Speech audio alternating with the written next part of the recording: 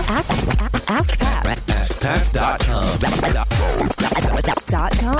AskPat.com. Hey, what's up, everybody? Pat Flynn here, and welcome to episode 815 of Ask Pat. Thank you so much for joining me today. As always, I'm here to help you by answering your online business questions 5 days a week.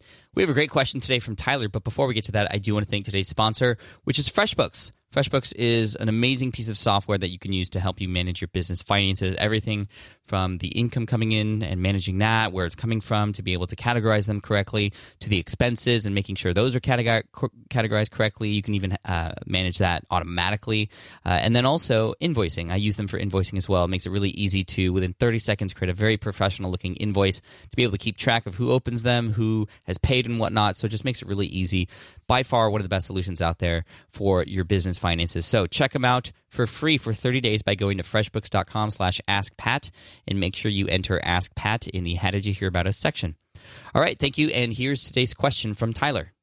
Hey, Pat, what's up, man? I just want to say thanks for everything you've done. It was a little over a year ago now when I first heard about you, and you inspired me to start my own podcast. Now, I only kept up with that for 2 weeks. But just recently, I got back into it. And over the last month, I've started 2 different websites. I started back up my podcast again. But my question is this. So for these 2 websites, I had to do quite a bit of writing. Now, I'm not a very good writer. I actually have some learning disabilities. But, I'm trying my best, posting stuff, literally every day on both sites and still doing my daily podcast. So it's a lot to keep up with. Some of the feedback I get about my articles is just that my grammar is bad. I use the wrong who's or the wrong those or the wrong to or something. And some stranger who, of course, he didn't know that I'd ever see it. He's like, whoa, this is really badly written. So I took that to heart. I did my homework, literally tried to teach myself grammar over again. And then posted out some new articles, edited that one. And the feedback, some other guy was like, who do you think you are? Are you just hoping to find some, anyway, so that was not good feedback either. So should I just throw my hands up, say, hey, I'm not a very good writer. Let's just try to focus on the podcast thing. Or should I hire a service like Fiverr? Should I get someone to edit it? I don't really have any friends that I think I could send it to. And I don't know, something about that just wouldn't feel genuine. Anyway, again, thanks, Pat. You've changed my life. And send me one of those shirts. See you, bud. Bye. Hey, Tyler, what's up? Thank you so much for the question. Should you throw your hands up because of the comments that just a couple people made? Absolutely not. I've been derailed by comments like this before, some a lot more stronger in language and in consistency from people. And if I had thrown my hands up, I would have not been able to help all the people that I've been able to help. And just imagine all the people down the road that you could possibly affect in a positive way with the content that you're going to come out with, no matter what platform you're on. And we'll talk about that in a moment. You're going to be letting them down, and they're going to need you. And so don't throw your hands up and give up because of just a few people. Every second that you waste thinking about a hater's comments is a second you're taking away from those who actually need you or who are going to need you.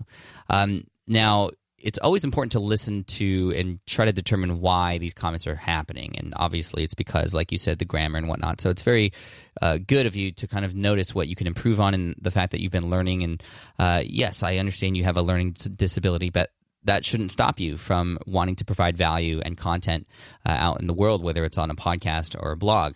I mean, there are many, many famous people who have done many great things who have learning disabilities as well. And do you think that stopped them? Absolutely not. I mean, Steven Spielberg, Whoopi Goldberg, Daniel Radcliffe, Michael Phelps, Keira Knightley, the list goes on and on and on. Tommy Hilfiger.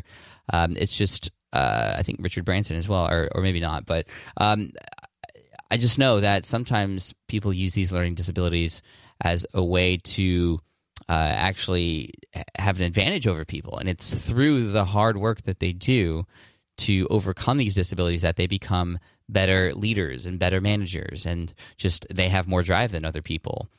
So I would, flip it around in your head and say, this is my advantage, not your disadvantage. Now, I will say that related to blog content and writing specifically, I think it's important that you do that. And yes, I would hire an editor or get somebody on Fiverr to edit those things as you come out with them. That could really help alleviate some of these sort of initial comments. And I do feel like grammar and spelling and stuff is it's important, right? And it's good to have those things right. And, yes, it can just be a reflection of the way that your content is. And some people assume, if you are a bad speller or don't have good grammar, that you're not putting time and care and effort into it. But I would also just be honest and upfront on your websites and tell people, hey, you know what? I have a learning disability, but I'm here and I'm writing. And that way, it's not that that's an excuse, but people can often overlook that now and just get into the content and really pay attention to what really matters. However, I would recommend that if possible to have somebody edit the content for you, and you can go back and edit some of the earlier ones if you want, or just make sure that your new ones are going to be edited. Either way, I think it's a great exercise. That's something I actually recently in the last couple of years have started doing. Even though I write well, I definitely didn't start that way. But after 6 years, I was writing, fairly well. I would still miss a few things and say things incorrectly or misspell some things. And the grammar police is out there. And but I didn't never let that bother me, and people still started to enjoy my content. So the next thing I want to, and the thing I want to finish up on talking about is all that you're doing right now. So you said you had 2 websites and a daily podcast. That's insane. And you're posting daily to all those things. I would absolutely figure out what is the most important platform for you and just focus on that. If one of those websites coincides with the podcast, that's fine too.